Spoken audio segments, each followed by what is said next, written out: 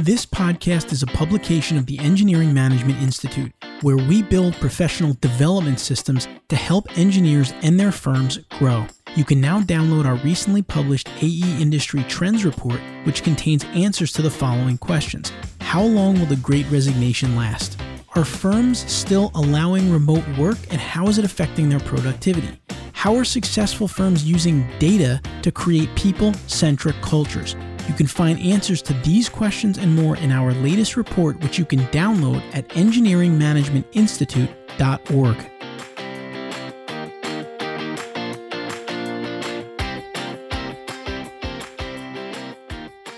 Welcome to this episode of the Civil Engineering Podcast, the first podcast dedicated to helping civil engineering professionals succeed in work and life.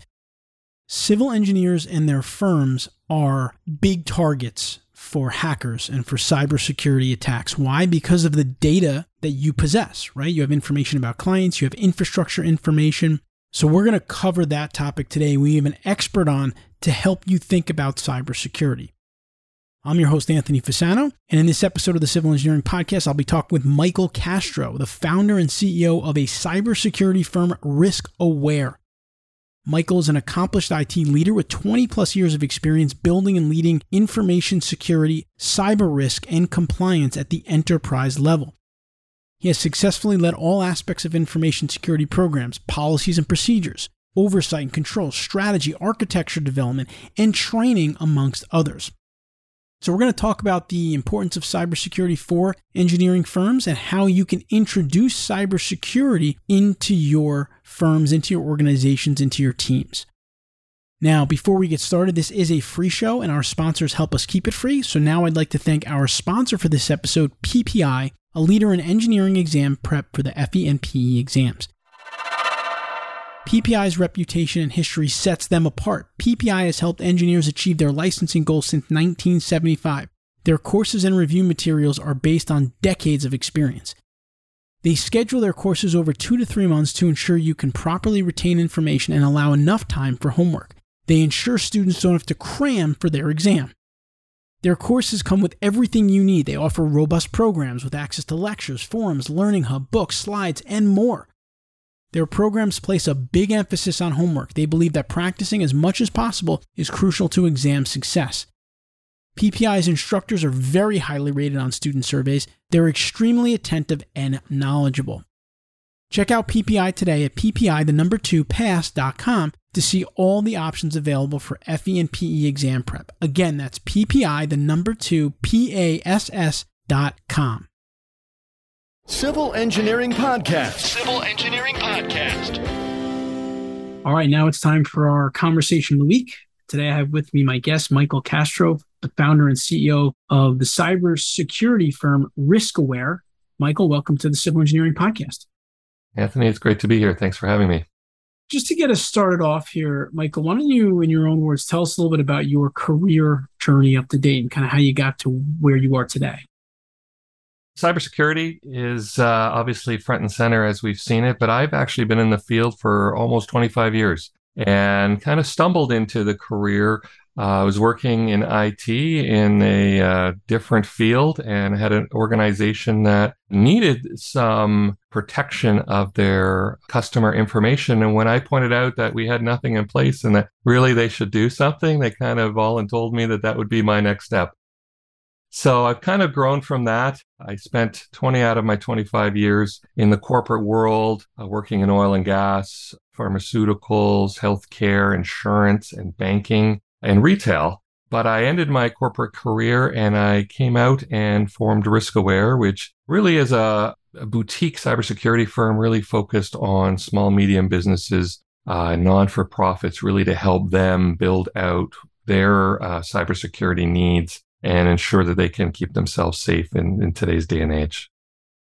I'm excited to talk to you today because in the world of civil engineering, pre-COVID, pretty much everybody out there said, you can't do civil engineering remotely. Everyone's got to come in the office. We have to do our plans and all this stuff. And then in March 2020, overnight, 99% of civil engineering firms were completely remote. Everybody was remote. Maybe we could talk a little bit about how engineers or engineering firms can think about introducing cybersecurity into their business efforts. I mean, cybersecurity takes a lot of forms. We often look at it from a triangle perspective of people, process, and technology.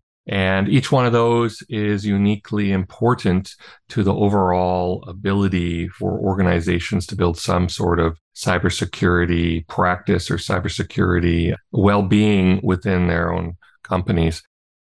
Engineers, are very much no different than everyone else in the sense that we all need some form of cybersecurity.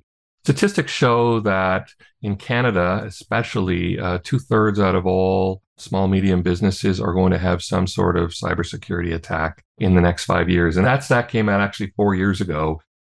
I'm quite positive that number is actually far worse because on top of that, many of those organizations aren't going to survive a major cybersecurity breach.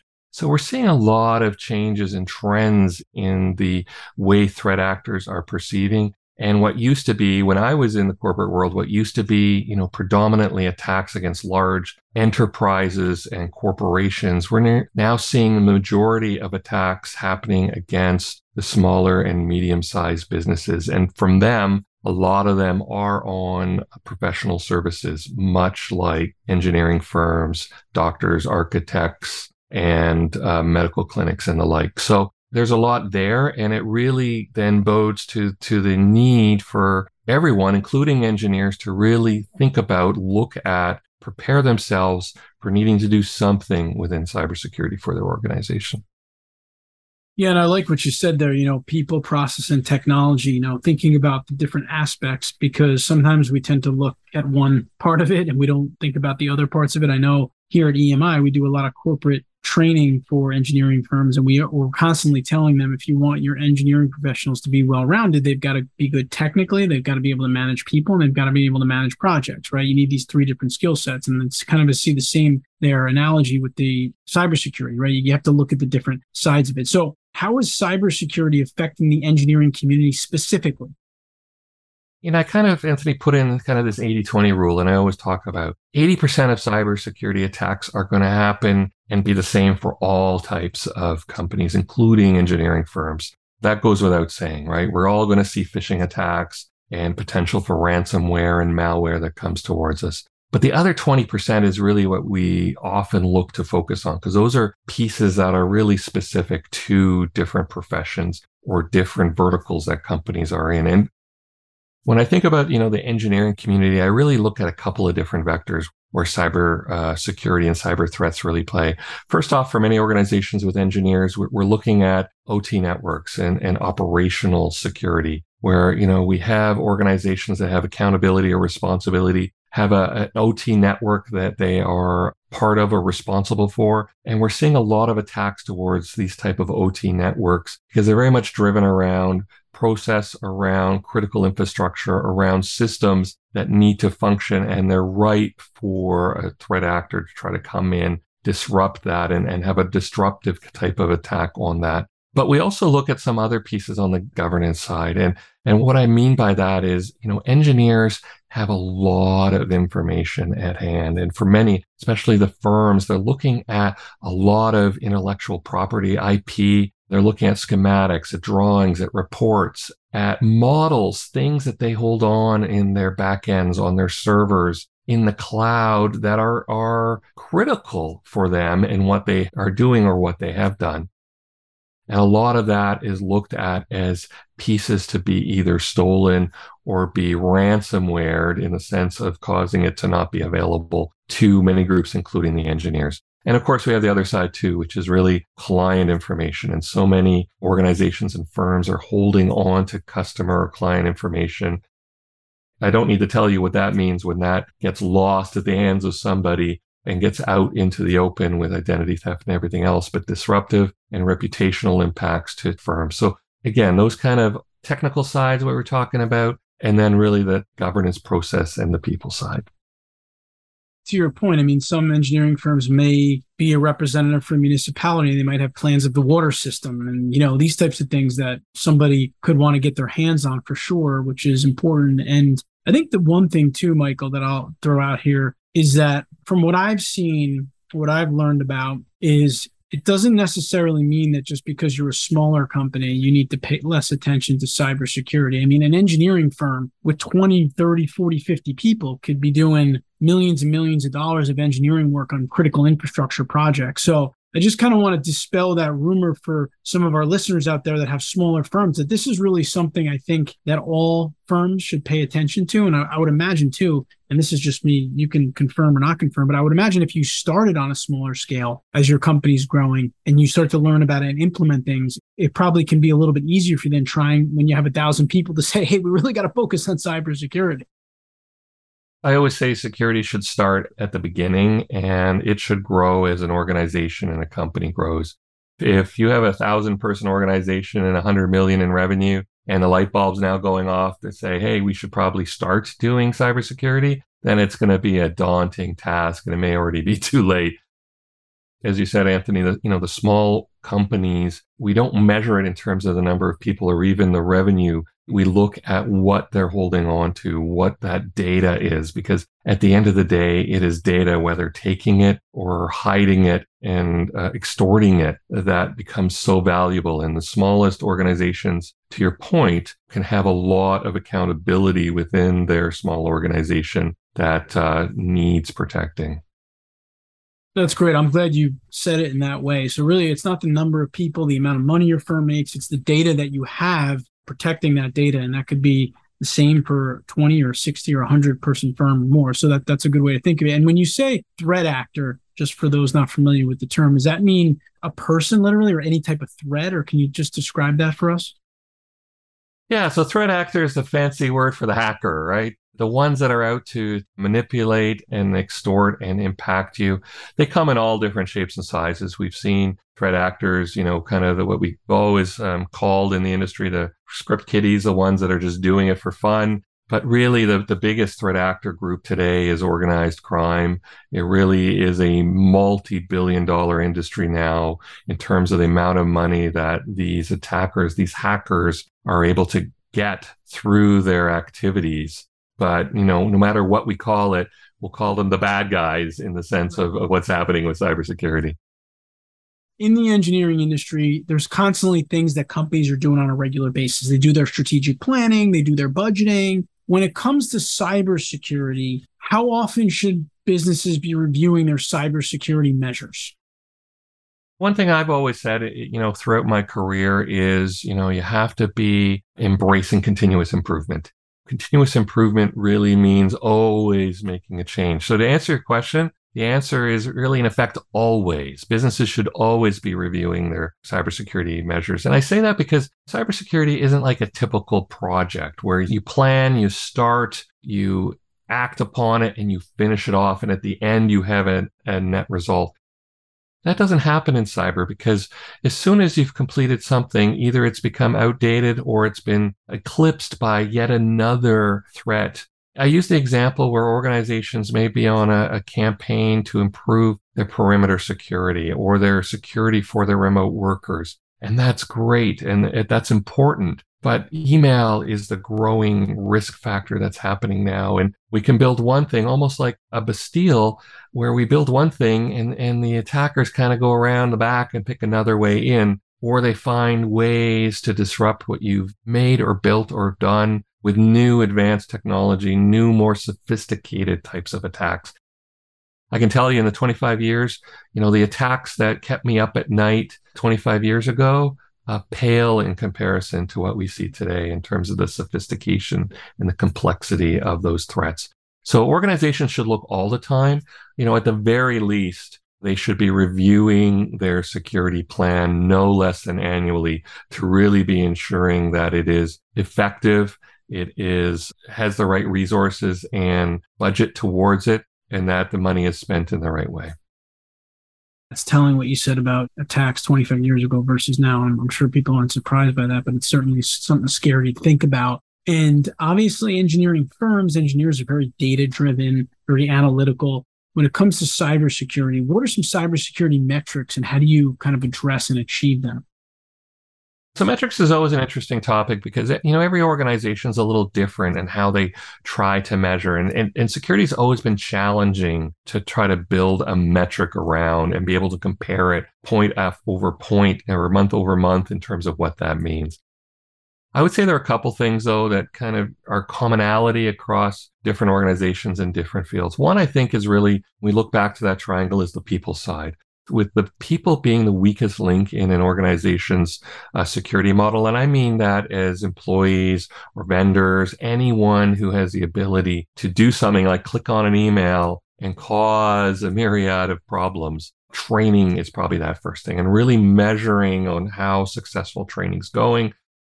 You mentioned how your firm is doing training. All firms should be doing training, and measuring the success of that training, the number of people that have completed it, kind of the direction that it's going, because a well-trained workforce is a good defense against these type of things.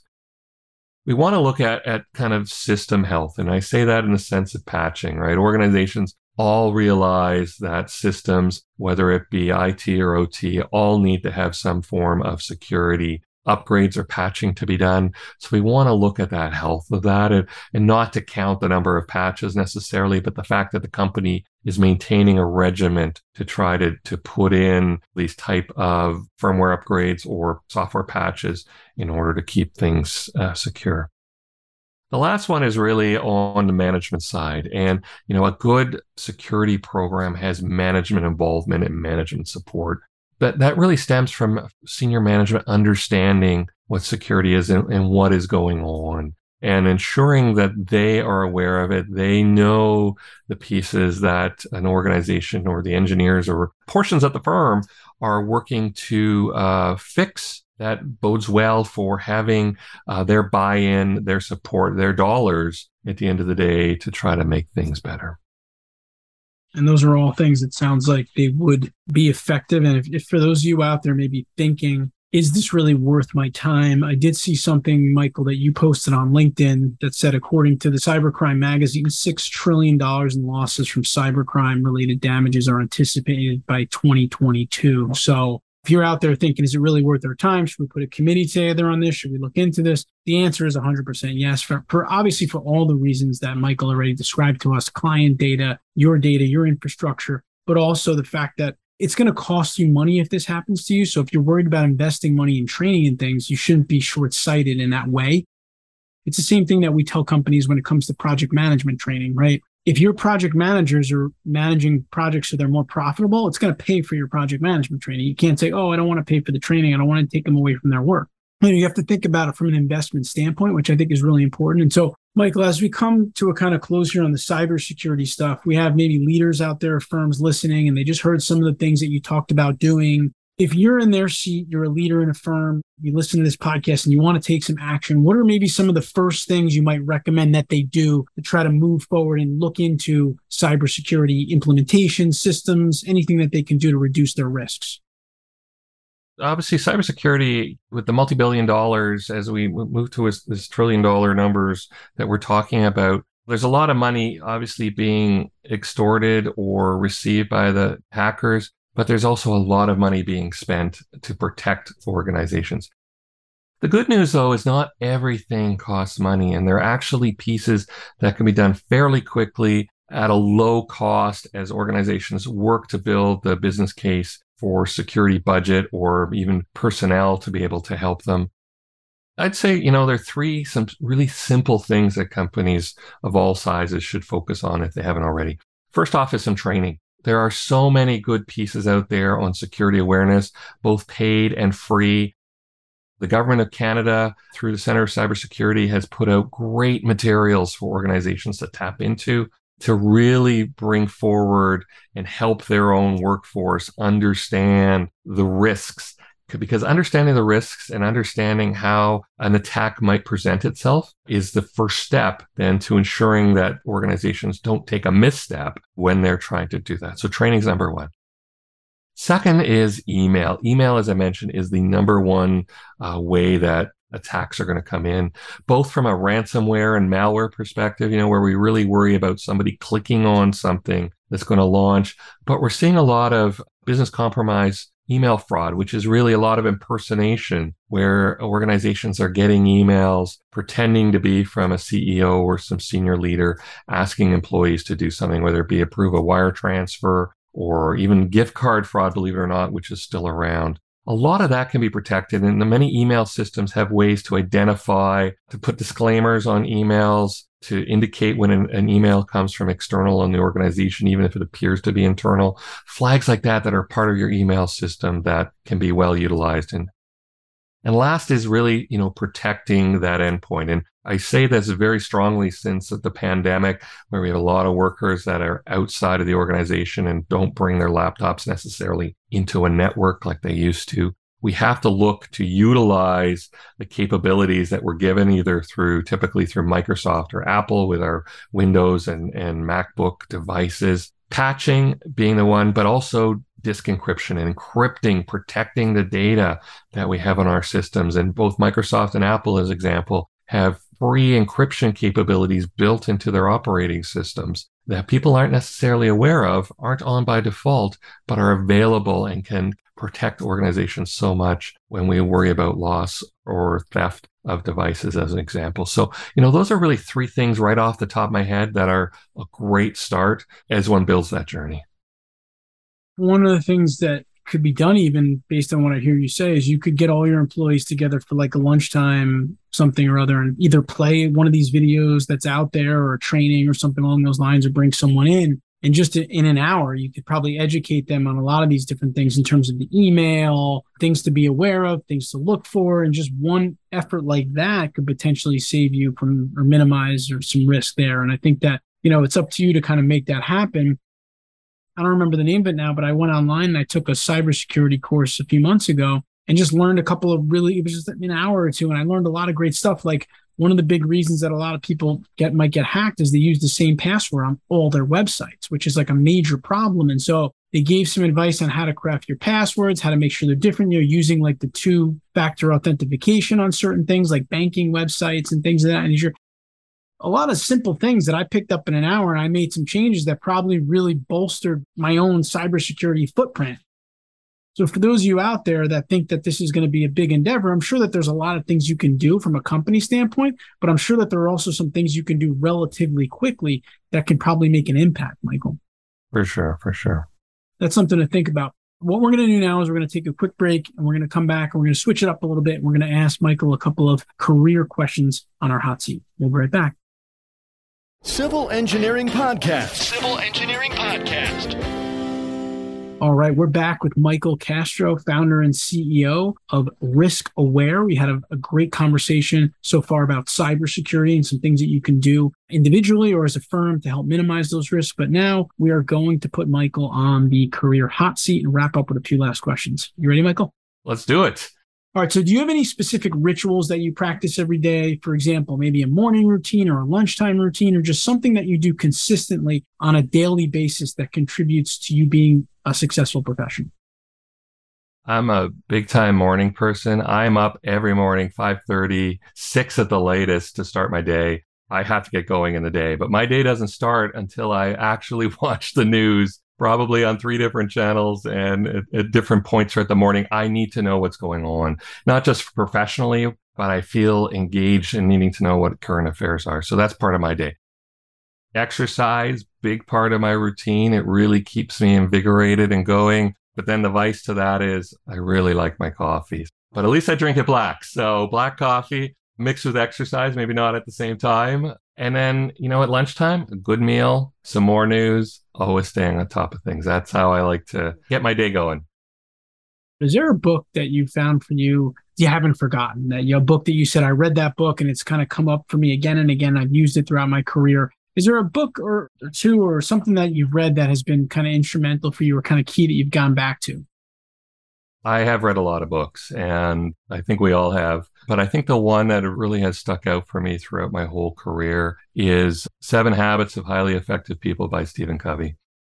I know a lot of people say that. The book just inspired me to really understand the fundamentals, to be able to break things down into understanding, what makes success and what makes failure, and how to not repeat things that you don't want to repeat, and how to really focus on the things That first habit for me of being proactive has really pushed my career as a practitioner now in cybersecurity. I'm very much engaged about proactivity for organizations and being proactive myself. So really, I'd say that is probably the book for me that has really driven me forward. Successful people, habits are important, right? Developing good habits in anyone's life. So I think that book really stands for that, which is great. And I think being proactive is also something that's really important in the world we live in today, because there's tons of information out there. You could be very reactive and react to things, but I still find that people that kind of go out there, they have goals and they're going after it, they tend to be able to kind of do what they want to do more than others because they're going after it and they're proactive. So that's great. In terms of managers that you may have had throughout your career, maybe when you're in the corporate world, if you think back to some of your managers, and obviously I'm not asking you to name them, but if you think of some of your favorite managers, what are some of the traits or characteristics that you remember about them? We're just trying to uncover what are some of those traits or characteristics of really great managers. And that's why we asked this question.